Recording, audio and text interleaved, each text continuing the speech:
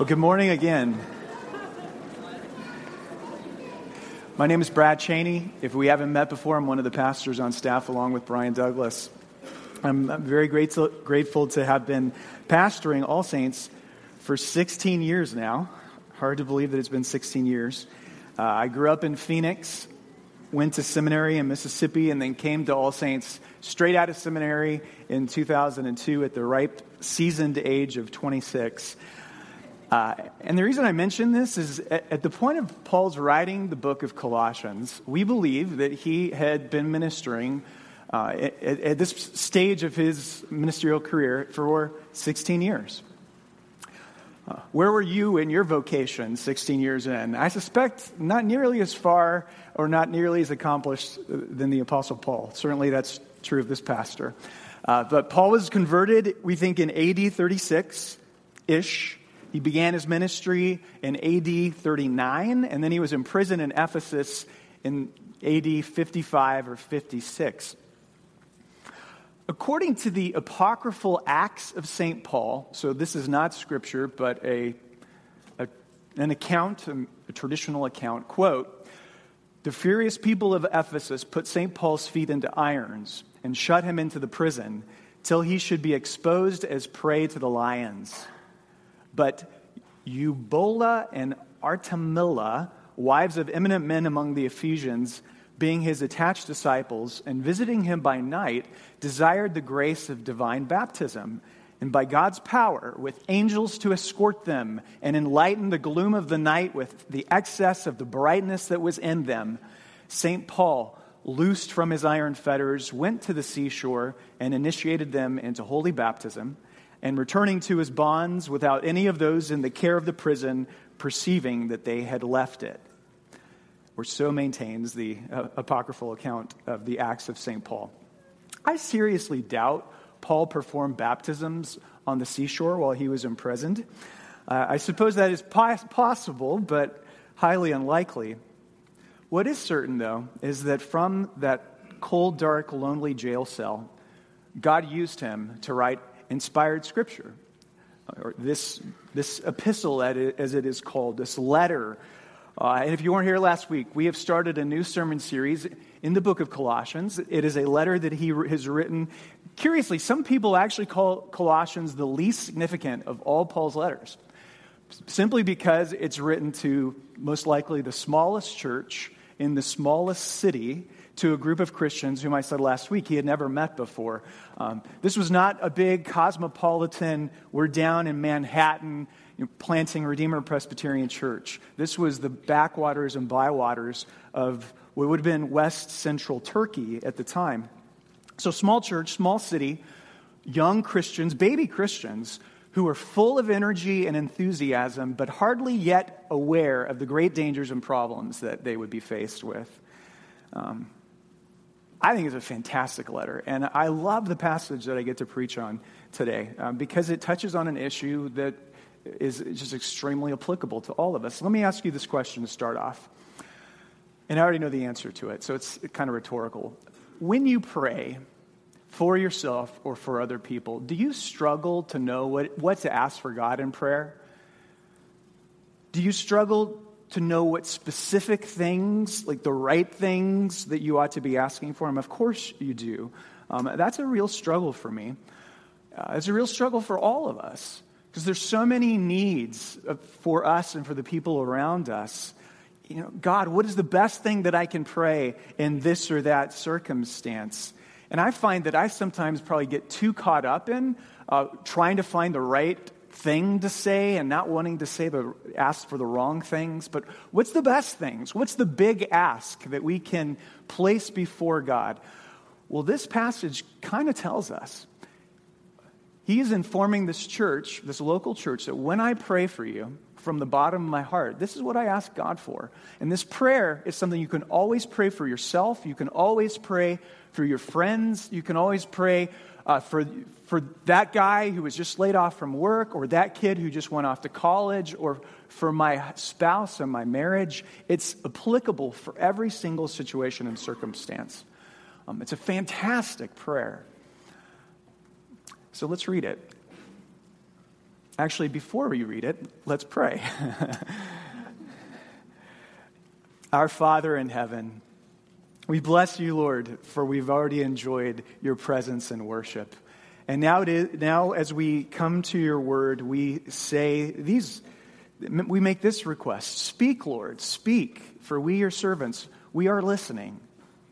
Open our ears to hear wonderful things that are spoken in your word, and teach us to pray like the Apostle Paul and like the Lord Jesus, to pray big asks by faith and never lose heart in doing so, to the glory of your holy name. And God's people said, Amen. Colossians 1, beginning in verse 9, he just said that Epaphras has told me of your love in the Spirit, and for this reason, verse 9, since the day we heard about you, we have not stopped praying for you and asking God to fill you with the knowledge of his will through all wisdom and understanding that the Spirit provides. And we pray this in order that you may live a life worthy of the Lord and may please him in every way, bearing good fruit in every good work, growing in the knowledge of God, being strengthened with all power according to his glorious might, so that you may have great endurance and patience, and joyfully giving thanks to the Father, who has qualified you to share in the inheritance of the saints in the kingdom of light. For he has rescued us from the dominion of darkness and brought us into the kingdom of the Son he loves, in whom we have redemption, the forgiveness of sins. Americans approach spirituality much like the Colossians were attempted to do so. We approach spirituality kind of like a salad bar. You get your plate, you get your tongs, you go down the line and you say, I like this, I don't like that. I'll take a little bit of this religion, a little bit of that philosophy, a little bit of this psychology. It's what we call syncretism, where you take from different religions and philosophies and you create your own designer spirituality. That is kind of American religion today. It's extremely syncretistic. Well, Paul was worried that they would be deceived in that way by a counterfeit spirituality. As we go on through the book, we'll talk a little bit more about the false teaching that was infecting the church in Colossae. But what we can tell, maybe the big picture of it is it involved angels. It involved like this high view of angels and kind of coming up with the names of angels in order to use that as like spiritual power in your life. And then it was also this weird Jewish mysticism that combined Jewish practices with aesthetic practices of harsh treatment of the body. You beat your body down in order to release your spirit. And Paul's concerned that they're going to take all of that and mix a little Jesus into the cake batter, and there you have a new spirituality. So then it's not surprising he prays for them in this way in verse 9. Let's look at it. We're just going to work our way through this prayer step by step. He begins in verse 9 by praying, first off, that you saints would be filled with the knowledge of God's will through the wisdom and understanding that the Spirit of God, the Spirit of Jesus, provides. The most common spiritual question people ask today is, what is God's will for my life? A lot of times we're talking about God's will in terms of, should I take this job? Should I enter into this relationship? Where should I live? It's those kinds of things. If you're younger, if you're a young adult, you're probably asking a lot of those questions right now because all of your life is before you and you have all kinds of opportunities. Can I give you a little bit of advice? Well, God may have specific answers to those questions. Most likely, he's not going to tell you straight up because that's not how the Spirit works. The Spirit of God does not write up in the clouds, major in chemistry. And the Spirit of God does not kind of communicate through the tea leaves. The Spirit of God the way he works is he makes you a person who is full of understanding and wisdom. He's not going to give you the answer straight up. He's going to turn you into a wise person who is able to answer those questions for themselves. What are some of the benefits of that? Well, number one, it's very freeing because it means you don't have to have the God told me so assurance of being 100% correct. You hear how a lot of people use that language. God told me to major in chemistry.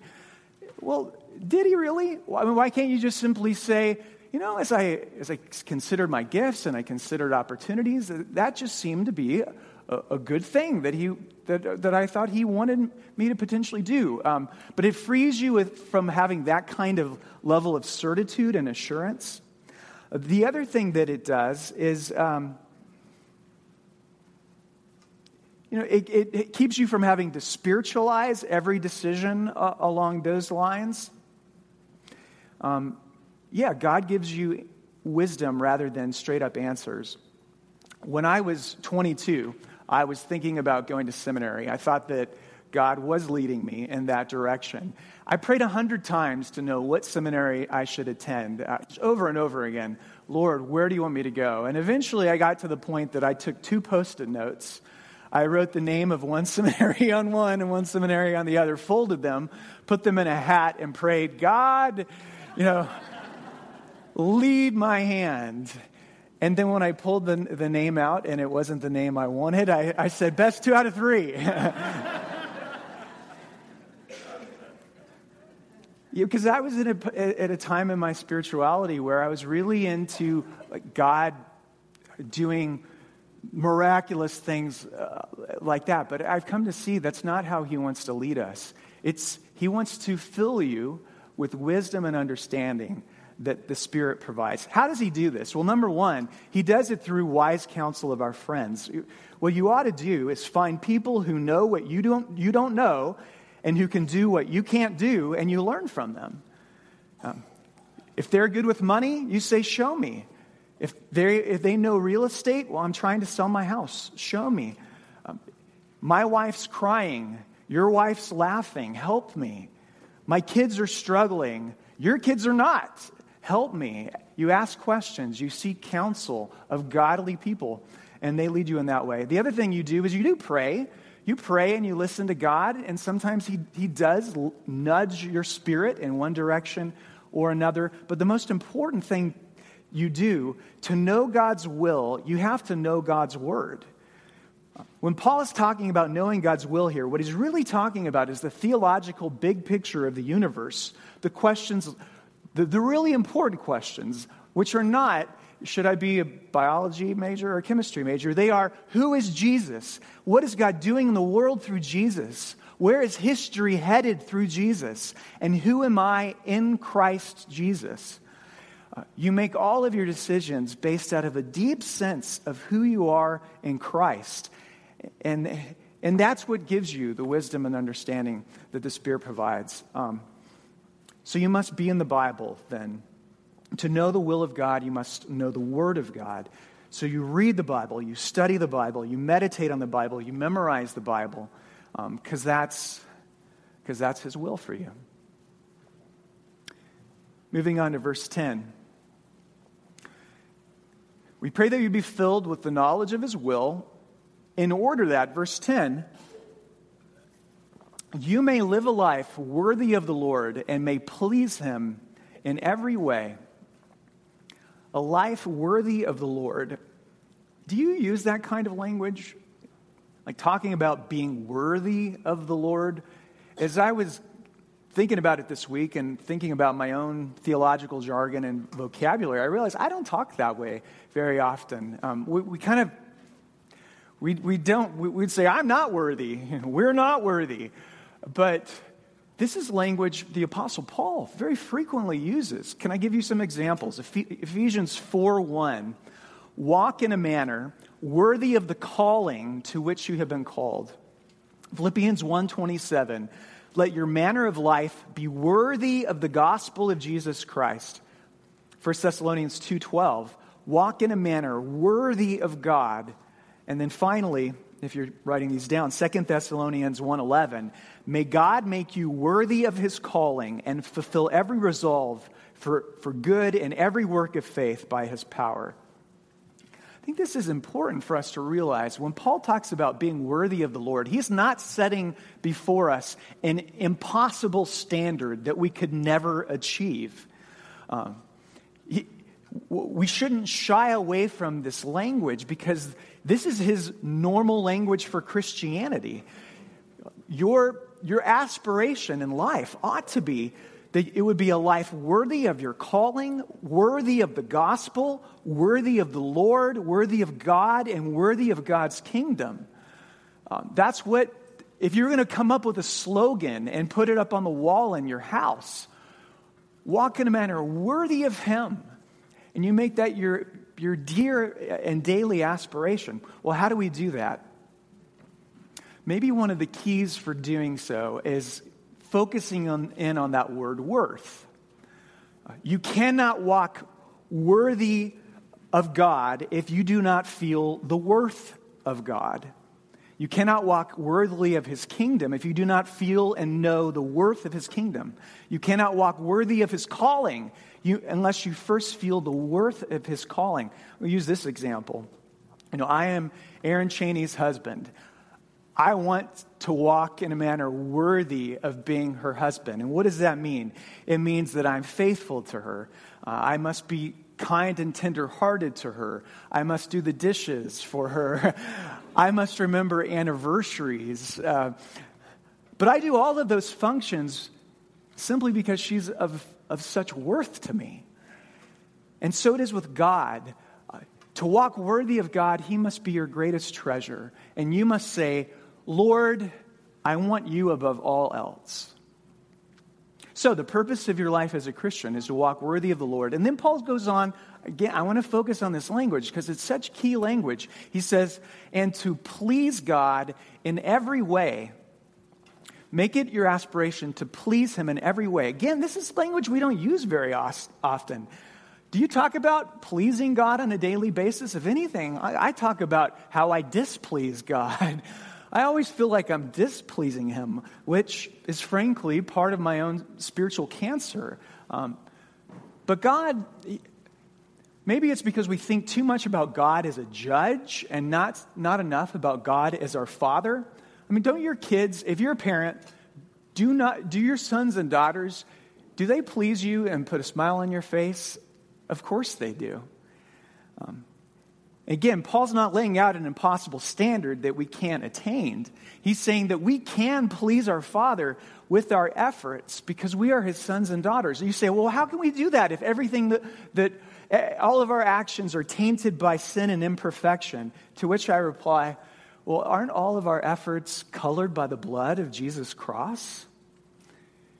Because of the finished work of Christ, even though our actions are imperfect and riddled with sin, God can still find them pleasing and delightful in his eyes. That's what actually our Westminster Confession of Faith teaches. It says, quote, although our works are accompanied with many weaknesses and imperfections, here's the key language, God looks upon them in his Son and is pleased to accept and reward that which is done in sincerity. What this means is that he is pleased by you, his sons and daughters, and that you shouldn't walk around with the spiritual cancer of always thinking that he's displeased because you are in Christ. And he accepts even your poor works done in sincerity as something that puts a smile on his face. All right, let's move on to the second half of verse 10, if you'll look there. Here, Paul then goes on to flesh out 4 ways that we do things that are pleasing to God. If you look in verse 10, there's a colon.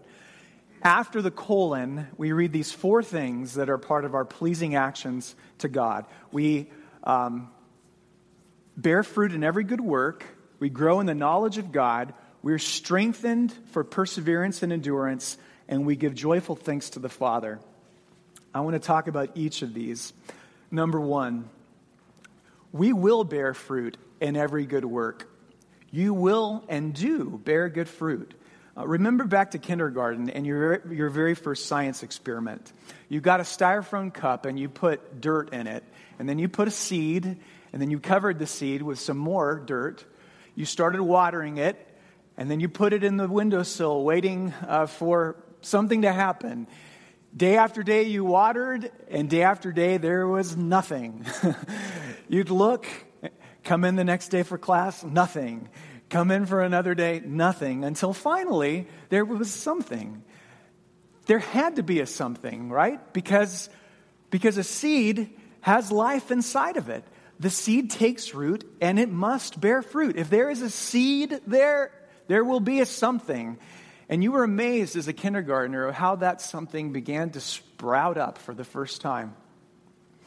I know that many of us are discouraged at where we are at in our Christian life right now, where we are at in our walk with God, because we look at maybe where we should be and we think, I have fallen so short of that. But what I would do is encourage you to look back for a moment on what has God already done in you.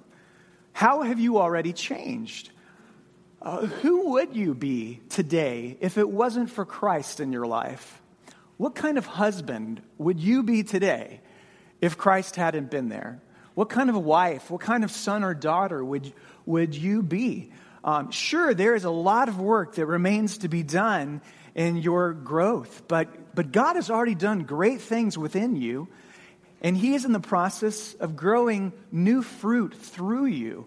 The only reason a person wouldn't bear fruit is if they have no spiritual life, no spiritual seed to begin with. And that is just not the case with the vast majority of you. I see it. I see the fruit in you. And so be encouraged and know that God wants to make you more fruitful.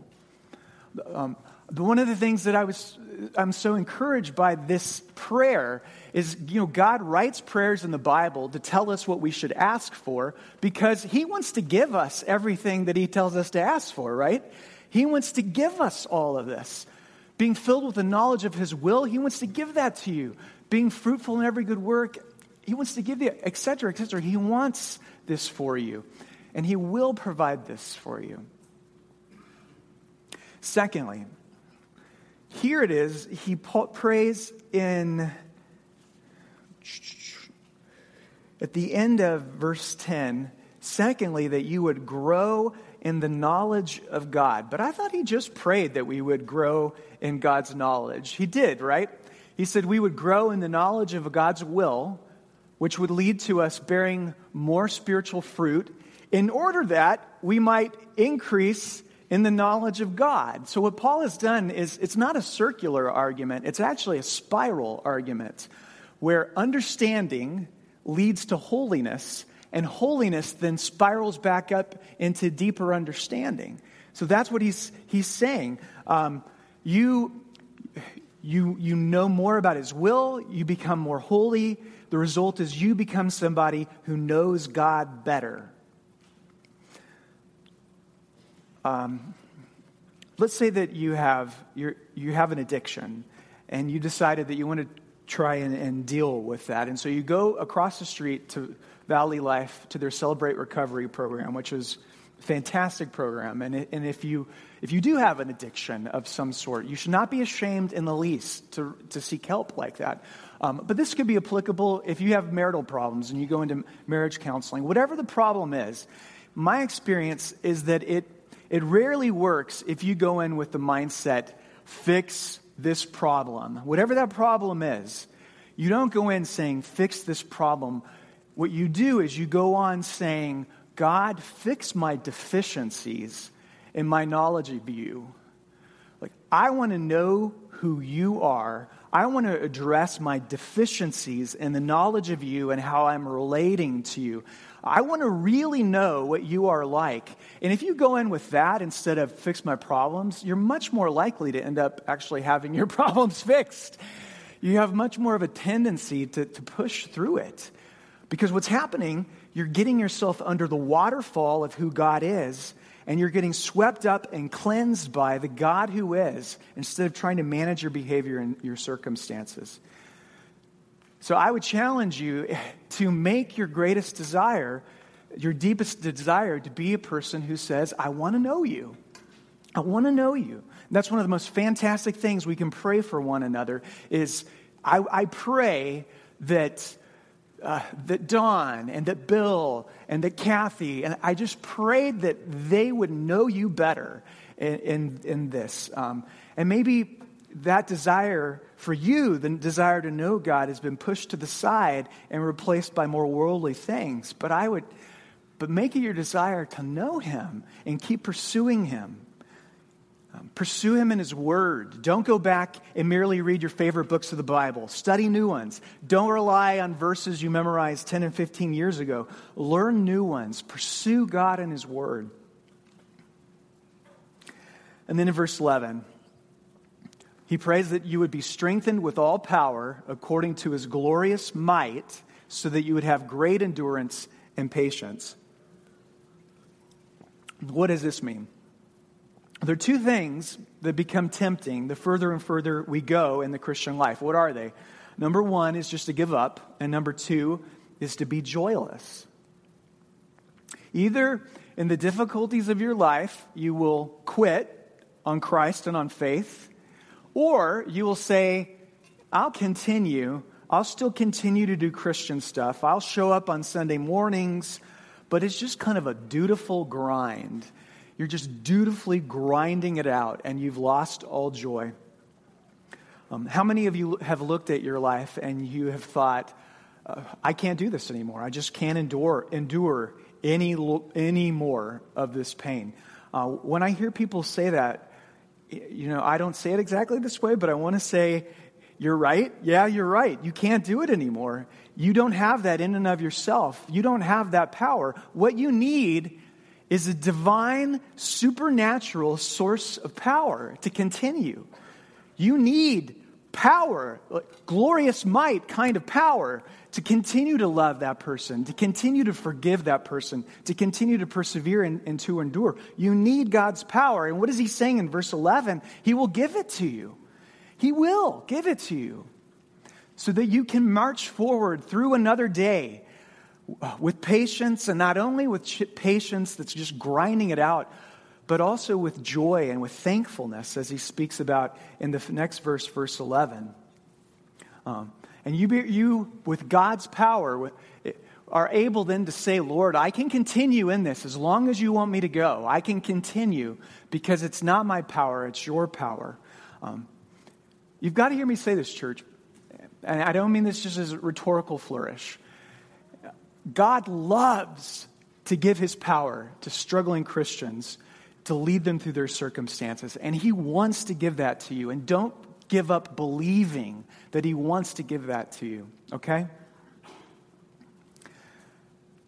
The fourth part then is in verse 12, as I just said. How else are we to please God? It is by giving joyful thanks to the Father. And let me just continue through the rest of the passage. Giving joyful thanks to the Father, who has qualified you to share in the inheritance of the saints in the kingdom of light.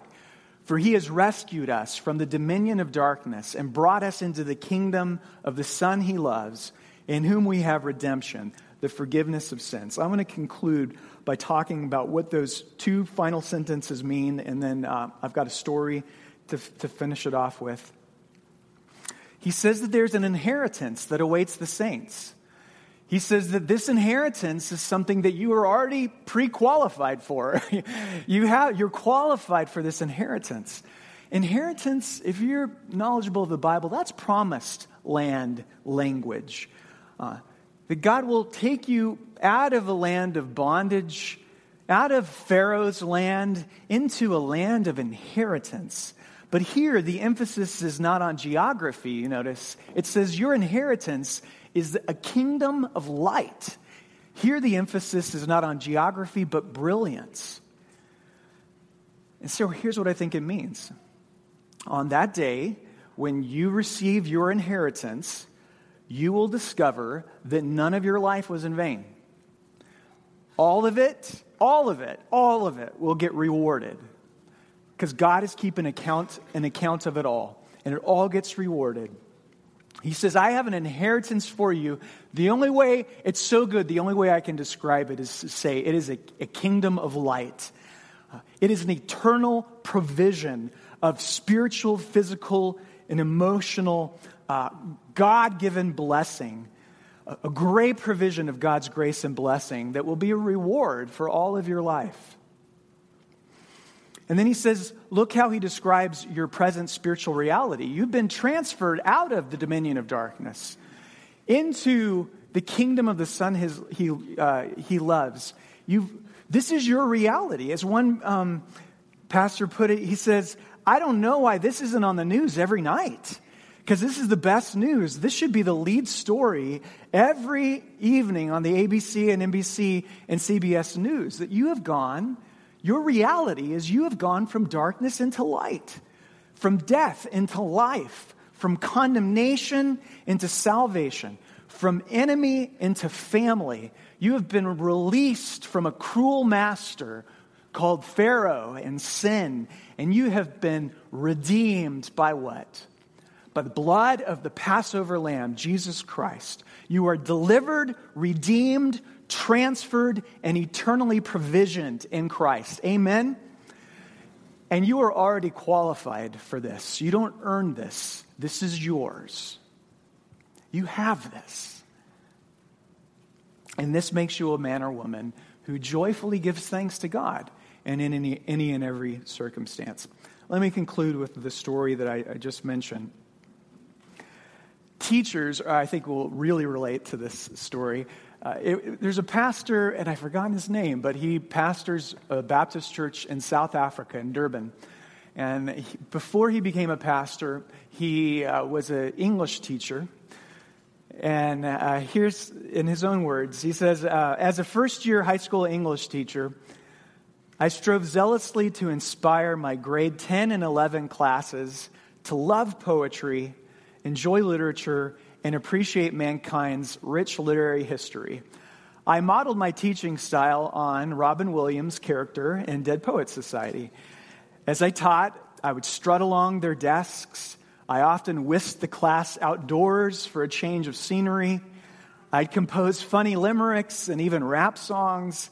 And I often became dramatic and flamboyant, shouting and gesticulating and putting on various accents. But no matter what I did or how passionately I communicated, in every class, some bored, slouching student would inevitably raise a hand and ask the deflating question, is any of this going to be on the test? Oh, I hated that question. Who cares about the test? I'd respond by waxing eloquent with an impassioned rendition of Mr. Keating's diatribe to his learners, how we don't read poetry and write poetry because it's cute. We read and write poetry because we are members of the human race. And the human race is filled with passion. Medicine, law, business, engineering, these are noble pursuits and necessary to sustain life. But poetry, beauty, romance, love. Can you remember this moment in Dead Poets Society where he's saying, all of these are what we stay alive for? And my students would smile and nod their heads up and down in affirmation. And then, so it's not going to be on the test?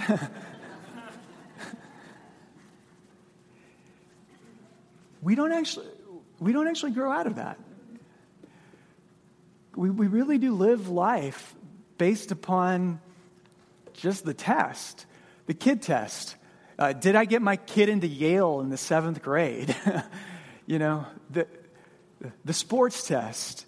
You know, did my kid make the team and win the championship? The job test.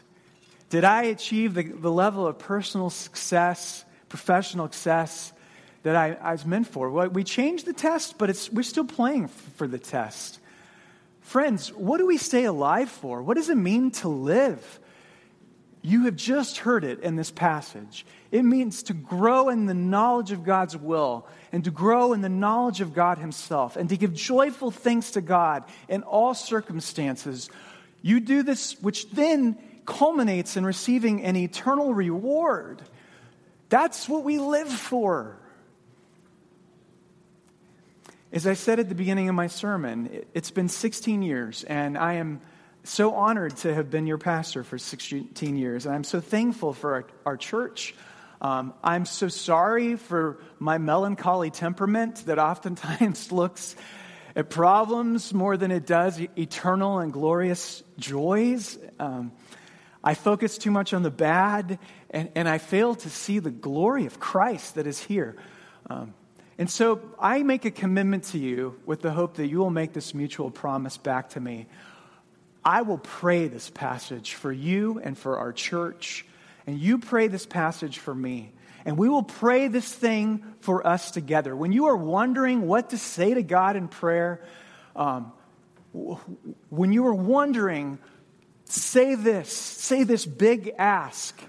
Say this by faith and promise that we will not cease asking these magnificent things from God. As I said earlier, He wrote it down and told us to pray for it because He wants to give it all to us. Amen? Thanks be to God.